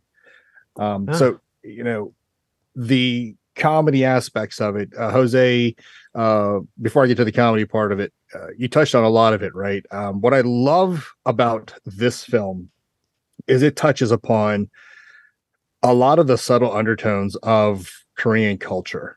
And I'm not trying to say that negatively, in that, yes, classism, right? There's a scene where he's in the elevator and he points to you. He's pointing, okay? In Korea, that's really rude, right? That's like giving the finger. And then later on in the movie, Jinki goes, how dare she point her finger at me?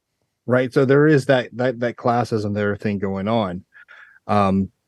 What I also loved, yes, the kids, they're awesome, they're amazing, but they just reinforced a lot of those Korean stereotypes. Like, even when they're that young, we're confrontational. Us Koreans, we like to argue for some reason or another, right? They're arguing at the bus stop, they're arguing about chicken or whatever. But to the point of why this movie is great, and I mentioned it earlier on in the show, is that there was a lot of emotional relating to the character on not just Mark's characters, Jinki, Sujin, his mom. There was actually a time where I actually had to get up and walk out on our second or third watch with the wife and the kid, because that scene brought memories back to when my mom had passed away. Right. So they really did good with that. And the comedy part, I loved it.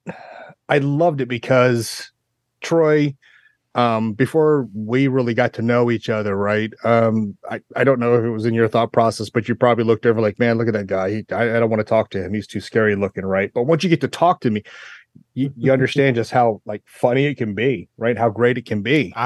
First appearance, you did not look like a teddy bear at all, especially when my first interactions with you are yelling. Watching you being like yelling at your daughter for not stealing second or something. I was just like, holy cow, what's going on over there? Are they from North Korea? You're a big teddy bear. You do. I mean, it's not hyperbole. When I see the Don Lee character, it reminds me so much of you, just simply because you have the same mannerisms and you look intimidating, but you come off as a big teddy bear once you get around you. So exactly. And there's, like I said, and what was funny about some of the comedy is that it also, it is meant to liven the film up, make you laugh, but it is very true about Korean culture, right? We're like that little chihuahua, like yep, yep, yep, yep, yep, yep, yep. But the minute a big dog barks, like he's just standing there, and those two thugs come back by after he kicks their butt earlier on, and they just go, oh, so sorry," and they leave. Right? He walks out. He taps on the car window. Guy goes, "We're lost. Like, what's going on?" And some of it, like I said, it's so funny how it happens because there's a scene in the movie where a Korean driver, we're assholes on the road. Folks, just get it out there right now. Guy cuts off, Sujin and starts yelling at her because she's not driving the way he expects. And then, he's like going off on her. And then next thing you know, Don Lee gets out and the guy, he goes, "Oh, what? He's not talking about the kids." And it reminded me that there was a time I drove my wife, back then we were dating, to college, and I got into an accident, completely my fault. I rear-ended this kid. And as I was making sure she was all right, I look out of my windshield and I see the guy like throw his door open, right? Take his cigarette out and throw it on the ground. And he gets out of the car, getting all huffy and puffy. So I just opened my car door, and just like Don Lee, I just stood up and started walking. And he went from like, "I'm going to kick your ass," to, "Oh my God, you guys okay? You guys all right? You guys need anything?" It was the same thing. So there was a lot of relatable, emotional moments from, just growing up a certain way, to losing your mom, to my day. I regret this because I still have not been back to Korea since my mom had passed. I haven't seen my side of that family since I was 1. But then the comedy comes and helps bring it back to a little bit more, hey, yeah, we got you a little bit on the emotion, but we're going to make you laugh a little bit. And the story, while, yeah, it gets a little drawn out, a little wonky, I think at the dead center of it all is what people really need to look at this movie, and especially Mark, and understand is like, that's a champion, right? He worked so hard to get back. This is his last shot. He's not going to compromise his character, right? Just to make money. If he wins, he wins. If he loses, he loses. And he can go home being happy, knowing where he was at. And again, it's one of those movies that at the end, man, it was just amazing. That feeling I got seeing Mark, just that last pull down, right? And he just takes Punch Out, and just seeing them walk into the next stadium. It was, to me, this is a movie a lot of folks should watch. If you have not seen Don Lee, this is definitely a good starter, because it just shows you a range from a guy, he's a big dude, right? And to the little girl's credit, once you get used to his ugly face, you understand just how awesome he is, right? This movie is awesome. My wife loved it. She loved the comedy. She loved the emotional aspect of it. She loved all the characters. And again, her being an adoptee, she related so much to it. And my son Bishop, after the movie, and we had some discussion about it and life in Korea and how that stuff, he got to learn a little bit more about his culture, his background, which was, sometimes immeasurable when you get to do that. Yeah. All right, Brad, how'd your new viewing go? Yeah, it's hard for me to think about a film where your central character is so much on display, and you get to just kind of see what it's like for someone to essentially carry a film. Not that people are bad in this that aren't Don Lee, but he has just got something.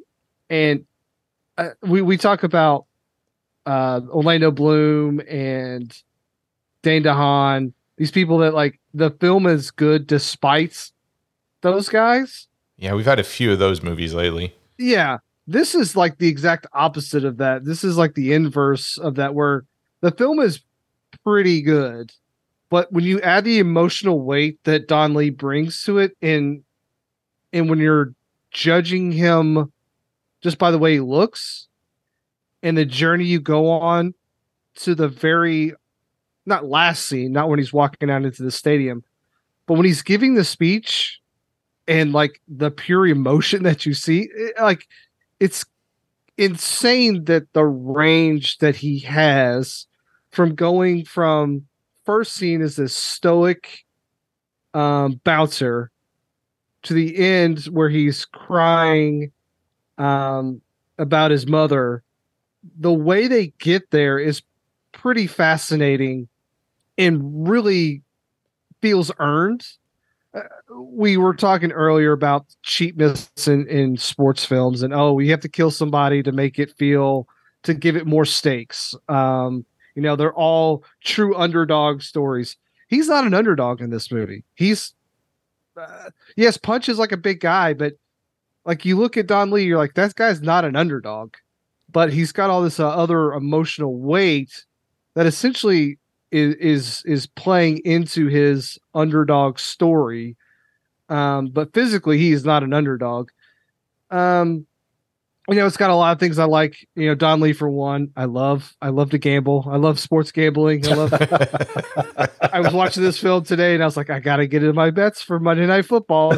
I started itching because I hadn't made them yet. That's called an addiction, Brad. There's an 800 number for it. It's fun, and I keep it limited. But I only, I didn't gamble for like 12 hours and I was starting to shake a little bit. So maybe it was a little bit of addiction going on.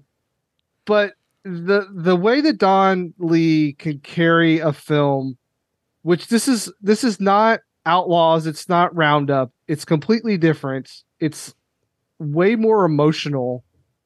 Even as a non-native speaker, I get really emotional when he starts talking about his mother and in the journey that he goes on. I mean, I feel like if you watch the end of this and he's up there giving that speech and it doesn't resonate with you at any emotional level, like he might be dead inside. It's really powerful. And again, like I said, he's this stoic bouncer at the beginning, and at the end, he's like giving this Oscar-worthy speech. And I think, if you ever wanted to showcase someone as like kind of all their talents, this is the film. Like he's even got a little fight scene where, he's not your typical, Jackie Chan fighter. He's more of a brawler, and he just grabs dudes and throws them around. And like I said, he like bitch slaps them. But it's nice to see this big teddy bear side of him too, with the kids. And like, there are a lot of subplots that maybe don't need to be in here, but at the end of the day, like, it's just a showcase for Don Lee to essentially flex on this movie. And that's what he does. And it really is like a pantheon sports film for me now. It doesn't have the characters of, say, Over the Top. Punch is not drinking motor oil. Combo is okay. But it still works for me, and I get more enjoyment every time I see it. Okay, yeah, I don't think. I mean, you guys have hit on everything I think I feel about the movie. Jose and Sammy, I think you do a really good job of kind of highlighting the fact that there's nothing original in this film. It really borrows from the Rocky template, from every sports film template, and just kind of goes, here's the outline. You are not going to be surprised by the ending. Like if you read the synopsis of the film and where it starts and where it goes, you know exactly where it's going to go. There are no surprises whatsoever on here from a story perspective. However, what will surprise you, I think, is the acting in this film and some of the scenes. I don't know if it's clunky or if it has too many subplots, but I do know I wouldn't take anything out of the film because it would mean I wouldn't see Don Lee in that situation. Okay. I see where you're going with that. I think the scenes I don't like are the scenes with Don Lee not in them. I would agree with that. Yeah. And there's very few. I mean, he's just about in almost every scene. Yeah. But even for every subplot that exists that kind of centers around him, I wouldn't take it away because that gives me a chance to see Don Lee deal with that scenario and those characters, because he's going back and forth between dealing with the competitors, the kids, the sister, his sort of pseudo brother. And I got to be honest. I mean, The Outlaws was the movie that was like, oh my gosh, who is this guy? And I started going through his filmography, and I really liked his action films. And The Outlaws for me is a heavy hitter. I mean, it's top tier action film in general for me. And I love that entire series. This is the movie that made me a Don Lee fan, 100%, because you saw his charisma and charm on full display, and then, oh my goodness, he can act. 100% he can act. And, you know, I agree with you. Over the Top is just, it's this 80s film that should never be replicated because I don't think you can. It is composed of everything that is horrible, but also great about 80s films. Brad and I were texting today, like, who's the worst kid? You know, Mike from Over the Top or the kid from Blind Fury, because they're both little shits, and you want to see somebody run over them. But at the same time, Over the Top has just this goofiness. Yeah, you want to see him get gauged from Pet Cemetery. Yeah, They have to, absolutely. pick him up off the street with a spatula. I want the semi to run over Mike in Over the Top like many times. But I just talked about kidnapping. I mean, yeah, I know, well, they're full on. yeah. I mean, they're shitty kids, so they just It's not those. You can't kidnap the cute little kids, but you can run over the asshole kids. Talked about a language barrier. When Brad said that you want to see him get gauged, Yeah, right. He was referring to a Pet Cemetery, not anything else. But somewhere else, I'm like, what does that mean? Yeah, but no, I mean, I think the kid's name is Gage in that movie. If I'm wrong, I'm going to be. No, you're right. it was. Wrong. You're right. So this is how I have no problem recommending this film to anybody. And as a matter of fact, I would say, if you come across this thing, I think you're going to fall in love with it, and you're definitely going to fall in love with Don Lee. You're going to want to see more of his movies, 100%. When we were watching this, trying to get because the minute I say Don Lee and Tabitha's like, oh, an action film, I'm like, no, it's not an action film. It's something different. And she's like, okay, because she does not have the passion that I do for watching people get slapped around or kicked in the face. She likes her period pieces. So I'm like, hey, we're gonna watch Don Lee in an arm wrestling movie, and you should have seen the eye roll. Just like, no. And it's on a Friday night, which after a week of teaching, no matter what we put in, 10 minutes into it, she's asleep, right? So here is the true test of how good this film is. Not only did she stay awake for the whole film, which has happened maybe 2 times in the 23 years we've been married. So this is one of those. But at the end of it, she was going, holy cow, I don't know what's wrong with me. It's not that time of the month, but why am I so emotional? And she's crying. She's like, this movie got to me and I didn't expect it. She couldn't figure out. She's like, I love those kids.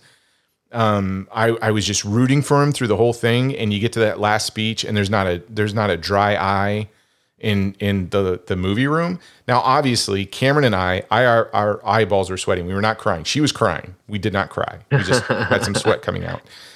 But no, this film to me is, yes, it's predictable. It's just a template of every other sports film out there. But the magic and the surprise is in Don Lee, and it's his interaction with all these characters, especially those kids. They are the cutest kids ever. But every scene to me that he's in it, you're seeing things you love about him, like him lifting up cars or dumbbell. You get a whole training montage that you're like, okay, that's inhuman, but it's amazing. And you get these comedy bits with the kids. You get this emotional drama with the sister. Him just reading the emails from his mother that he just discovered is a gut punch. But man, it is one of those films you root for him the whole way, and you go, okay, this guy's a movie star. He is a bona fide movie star, and Yeah. I don't care what he's in. I'm gonna watch it because he's in it. And there are very few actors or actresses I would say that, but Don Lee is specifically one of those. I can't recommend this movie enough. Yeah. I wholeheartedly agree. I mean, you talk about range. I mean, even the simplest things, from a big tough guy, bouncer, to an uncle, to actually being childlike, like when they go out on Koreatown and he smells the bowl of soup, right? And he goes, "Oh, what is that? Right. Do you really eat that?" And next thing you know, he's down 4 bowls. Yeah. You know, We talk and- about the ostrich wing that he eats at the Oh my God. It's the Oh, at that buffet? biggest- That is ridiculous. No. So Yeah. that's the thing. I don't know if you guys caught it. That wasn't a buffet. Yes, they snuck into they crashed a wedding reception. No. Oh, First year ceremony. 1-year-old ceremony for their kid. Oh, okay. Yeah, they snuck in, and then they snuck in. He ate. God, I think I counted 7 plates of chapche. He ate, that was and the guy was ridiculous. trying to. He grabs the bone. He's like, oh. But I believe Yeah. it. I mean, I believe those scenes with him that he would eat that much. Yeah, I mean, appetite in the movie. They kind of it's kind of a joke that runs throughout the film. yeah, but I mean, for those who have not tried it, jjigae is awesome. You should eat some jjigae. Troy, if you ever want me to make you a bowl of Korean jjigae, let me know. No, if you're making anything, it's kimbap. Yeah. But I like to have kimbap and jjigae. Okay, that's Shanga fine. Hey, look, Masuki, if you're gonna do both, I'm cool with that. Okay. One of those. What was he making for the kids that they bit into and were like, A little, "Whoa." little looked Okay. like hamburger kind of thing, but So Egg? that's actually kind of a take on what we actually eat in our house, which is diced up spam or ham, scrambled eggs, except he added a little bit of seaweed and a couple other ingredients I couldn't readily identify. But yeah, it was funny to see them eat it. Look And like just something a weightlifter or something. Like, give me all the protein. Give me all the things that have that's protein pretty in much it. pretty much what it was, you know. And yeah, the montage was great. You know, he's sitting there tugging on that car. It inspired me. I actually went down the street, Troy, you know where it's at, Thompson's Jeep, Mhm. and I was trying to pull that Jeep down off the ramp, and then they called the cops, so I had to get the hell out of there. It was awesome. Somebody in the Jeep waving at other people in Jeep. Yeah, Well, real Jeeps, real Troy. Jeeps, not phony Jeeps, not those But Jeep no, Wranglers. I mean, I think everyone. It's really warming to hear everyone just rave about this film because you know it's hard to find a film where you know everyone just loves the character. I can't. I mean, I it's always amazing. worried. I wanted to talk about this film for a while, and there was one other person. I hope Will from the Gentleman's Guide gets a chance to watch this too, because this is one that as long as I've listened to the Gentleman's Guide to Midnight Cinema, to me, this is one of those movies where it's like, yeah, this to me is like a guy film. Now I'm not saying if you're not a Sammy's less guy, of a guy, yeah, pussy. you will still enjoy it. My wife loved it. But to me, this is just, I agree with Sammy. Like you get all of us together, you put this thing on. I think it'd be a fun watch. I mean, yeah.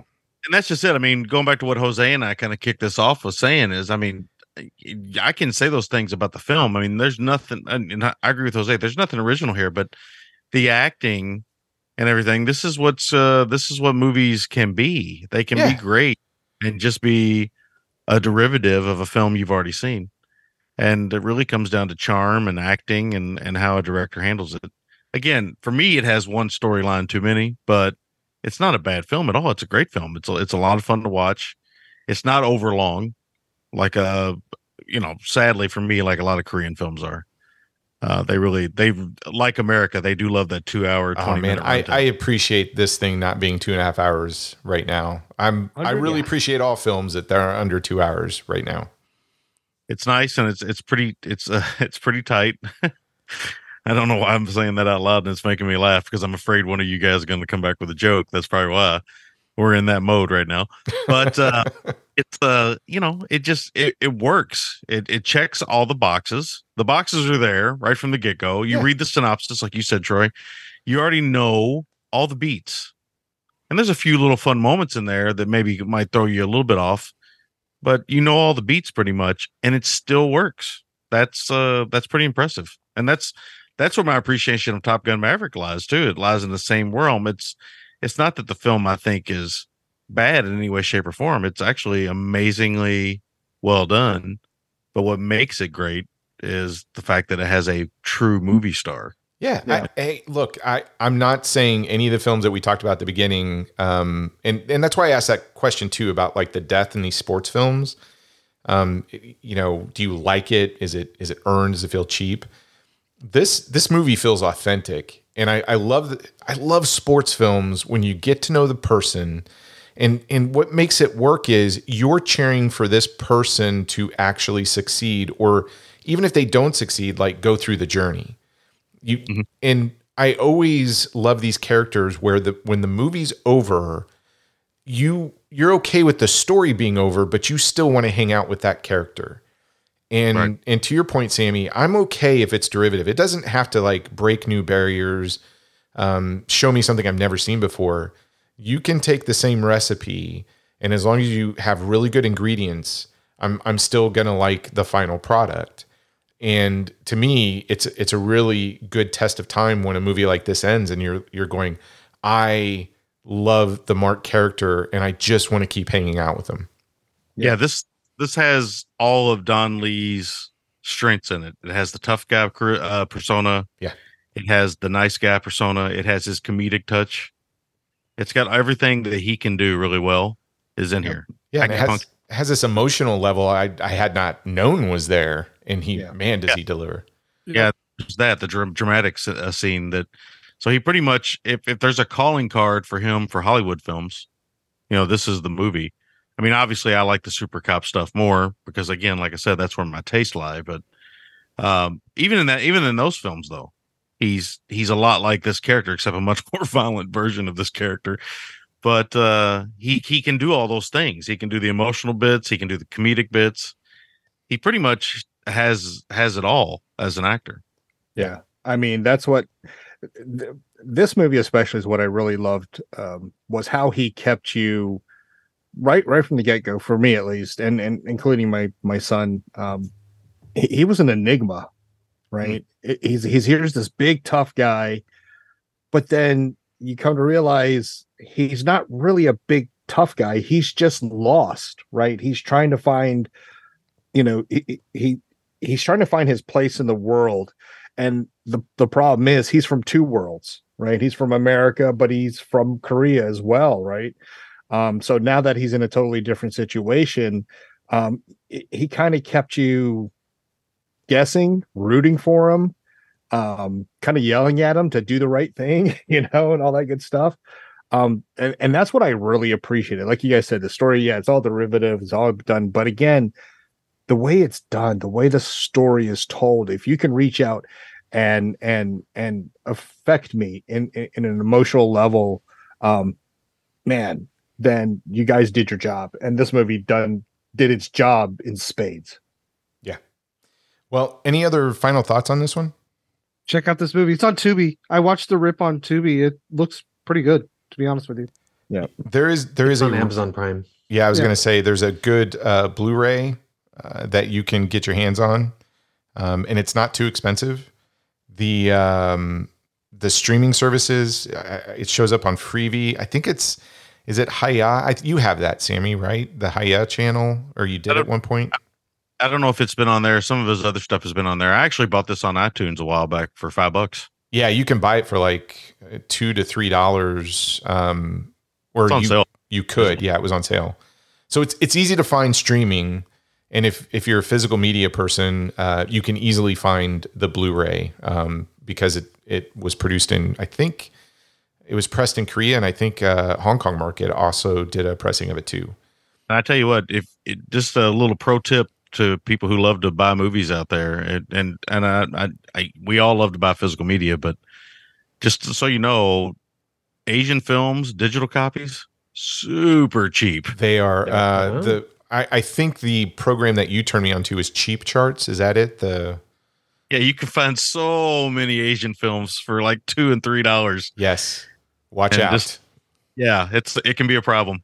Yeah, but not those Asian films, folks. But no, the other ones. But yeah, you can go to Cheap Charts. It's something you can download, and you can watch and track all of these films, and tells you what's on sale too. But okay, I'm going to ask a question. I'm going to start with you, John. We just got done having a great conversation on Don Lee's Champion. Is it a bomb?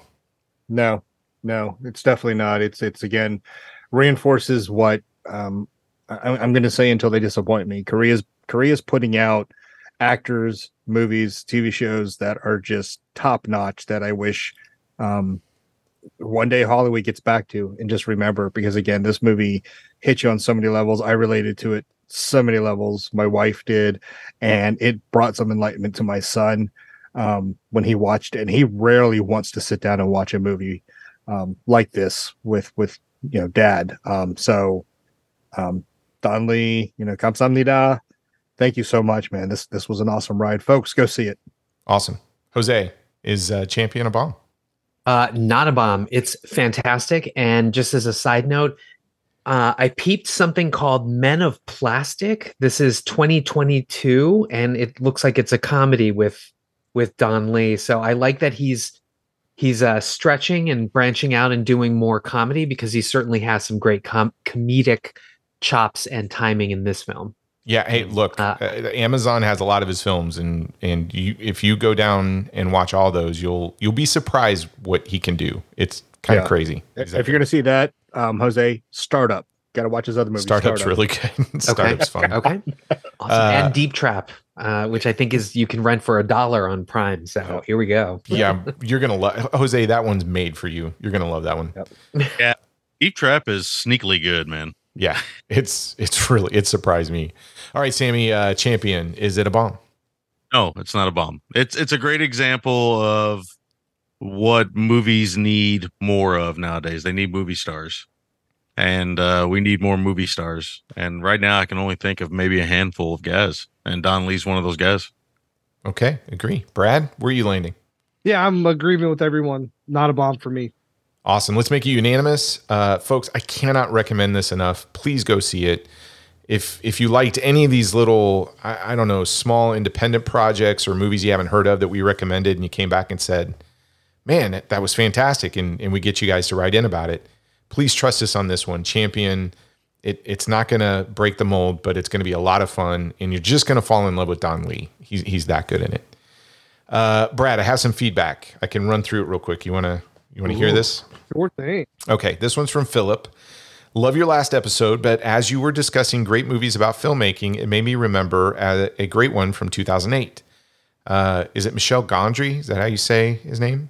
Oh, Michel Gondry. Michel Gondry's Be Kind, Rewind. It's a fun, feel-good movie about the waning days of VHS rental shops. And when the tapes get accidentally erased, the employees film their own versions of classic films. I haven't seen it since it came out, but I have such affection for it, and it's really well made. I love this film because they do a Rush Hour sequence. Yes. That is absolutely hilarious. So good. I really, really liked that movie a lot.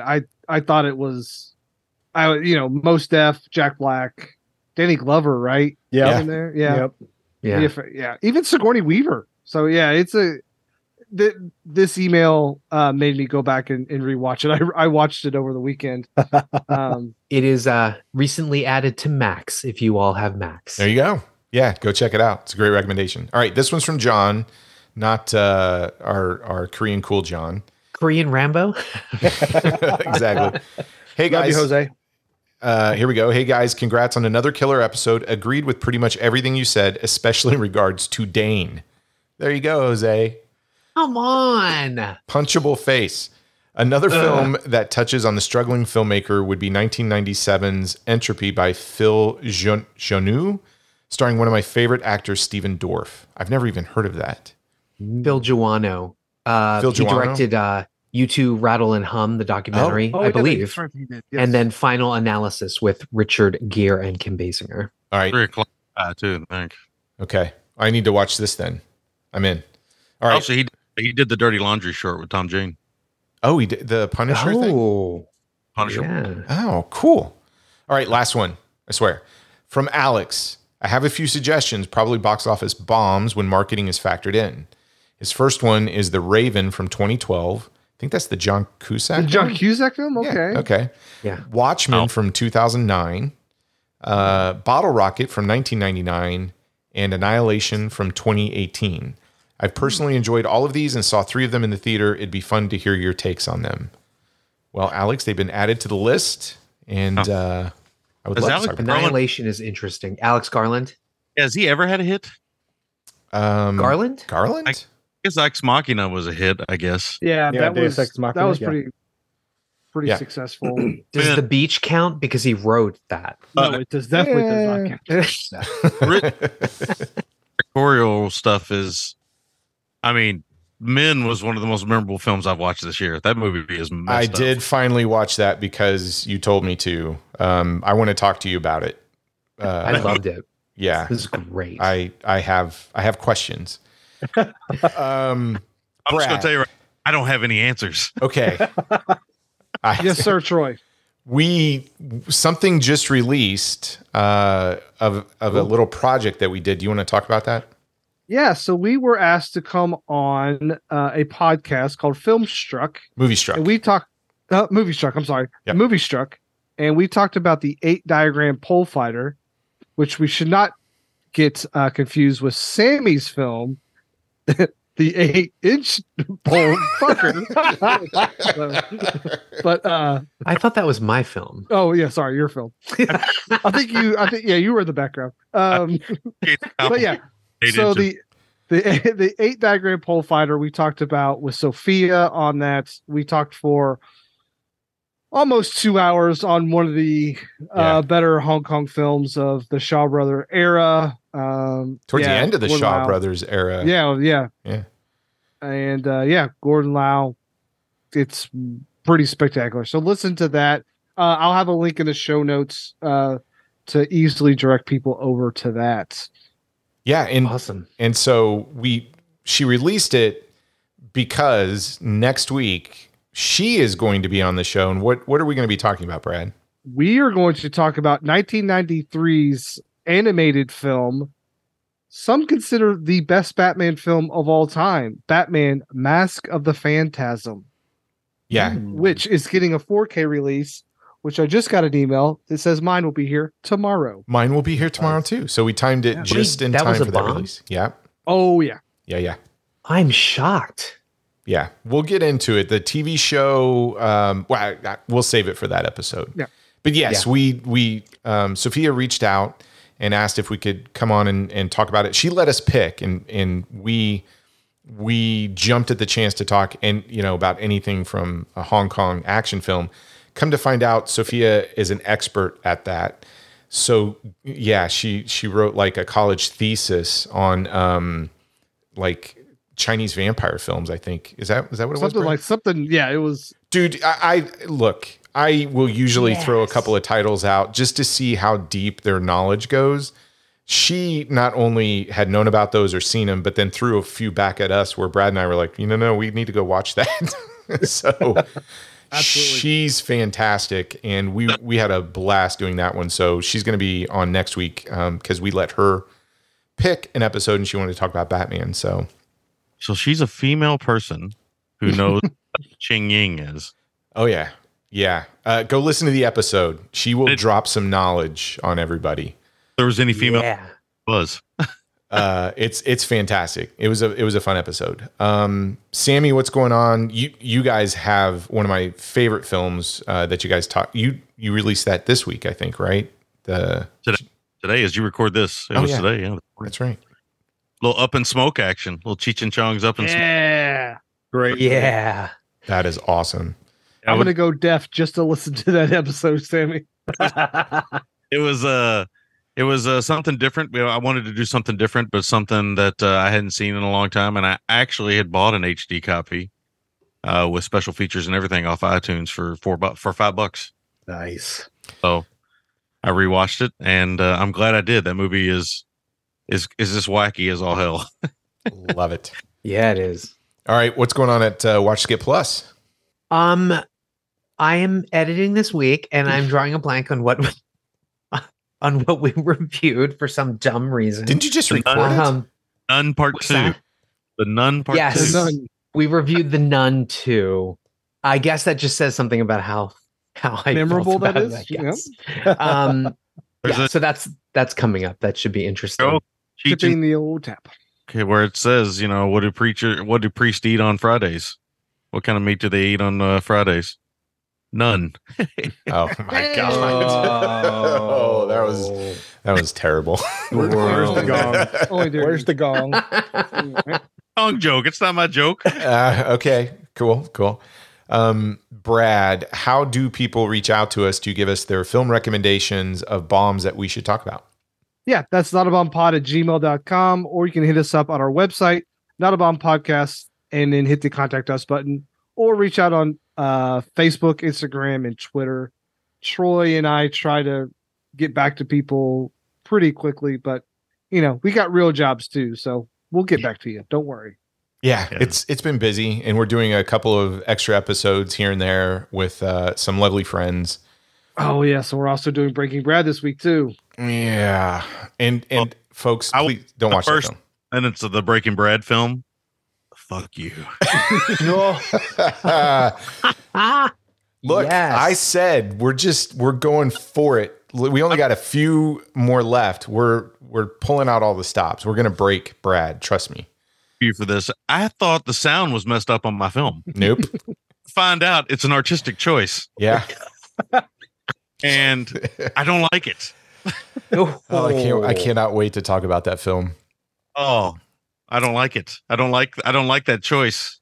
Yeah. I don't like it. Bad choice. Bad dog. Yeah, bad dog. You guys should, things are tough all over where they play Arabs. That ought to be fun. Oh my gosh! Oh, yes. Oh wow. That's in this right. in this politically correct culture, that would be interesting to talk about at this point. Oh my god! Yeah. So true. So we've got a long list of people. Obviously, Gentleman's Guide to Midnight Cinema, Watch Skip Plus. Brad, you want to run through the list? The VHS Files, Night of the Living podcast, the Backlook Cinema podcast. We welcome Zoe back to the podcasting game. The Mixtape podcast and Raiders of the podcast. And Troy, you told me to put John's information on here, and I completely forgot. So I will put it in the show notes. I promise. Okay. For John's YouTube channel. I think it's and now for something a little bit different or something like that. I believe that's correct. Yeah. Okay. Yeah. Go check that out. John, as always, thank you for just increasing the cool factor by 10 with your presence. We really enjoy anytime you're on the show. Thank you And so the much. sleeves by 20%. Well, yeah, Hey. it counterbalances. The lack of leaves you brought to the show this week is amazing.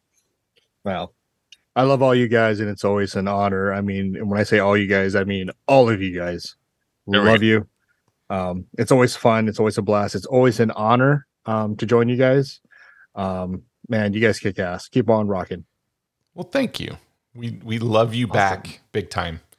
I'll take- Guys, Karate Kid Part 2 is Sato. Sato. You- Sato. Miyagi, you coward. All right. I can't. With that, I don't know if you're listening in the morning, the afternoon, or evening. Thanks for downloading the episode. Go and watch that really cool Batman animated film that played in the theater, and then come back next week and hear us talk about whether or not we liked it and if it is the greatest Batman film. So we'll check you later. Don't lose your head.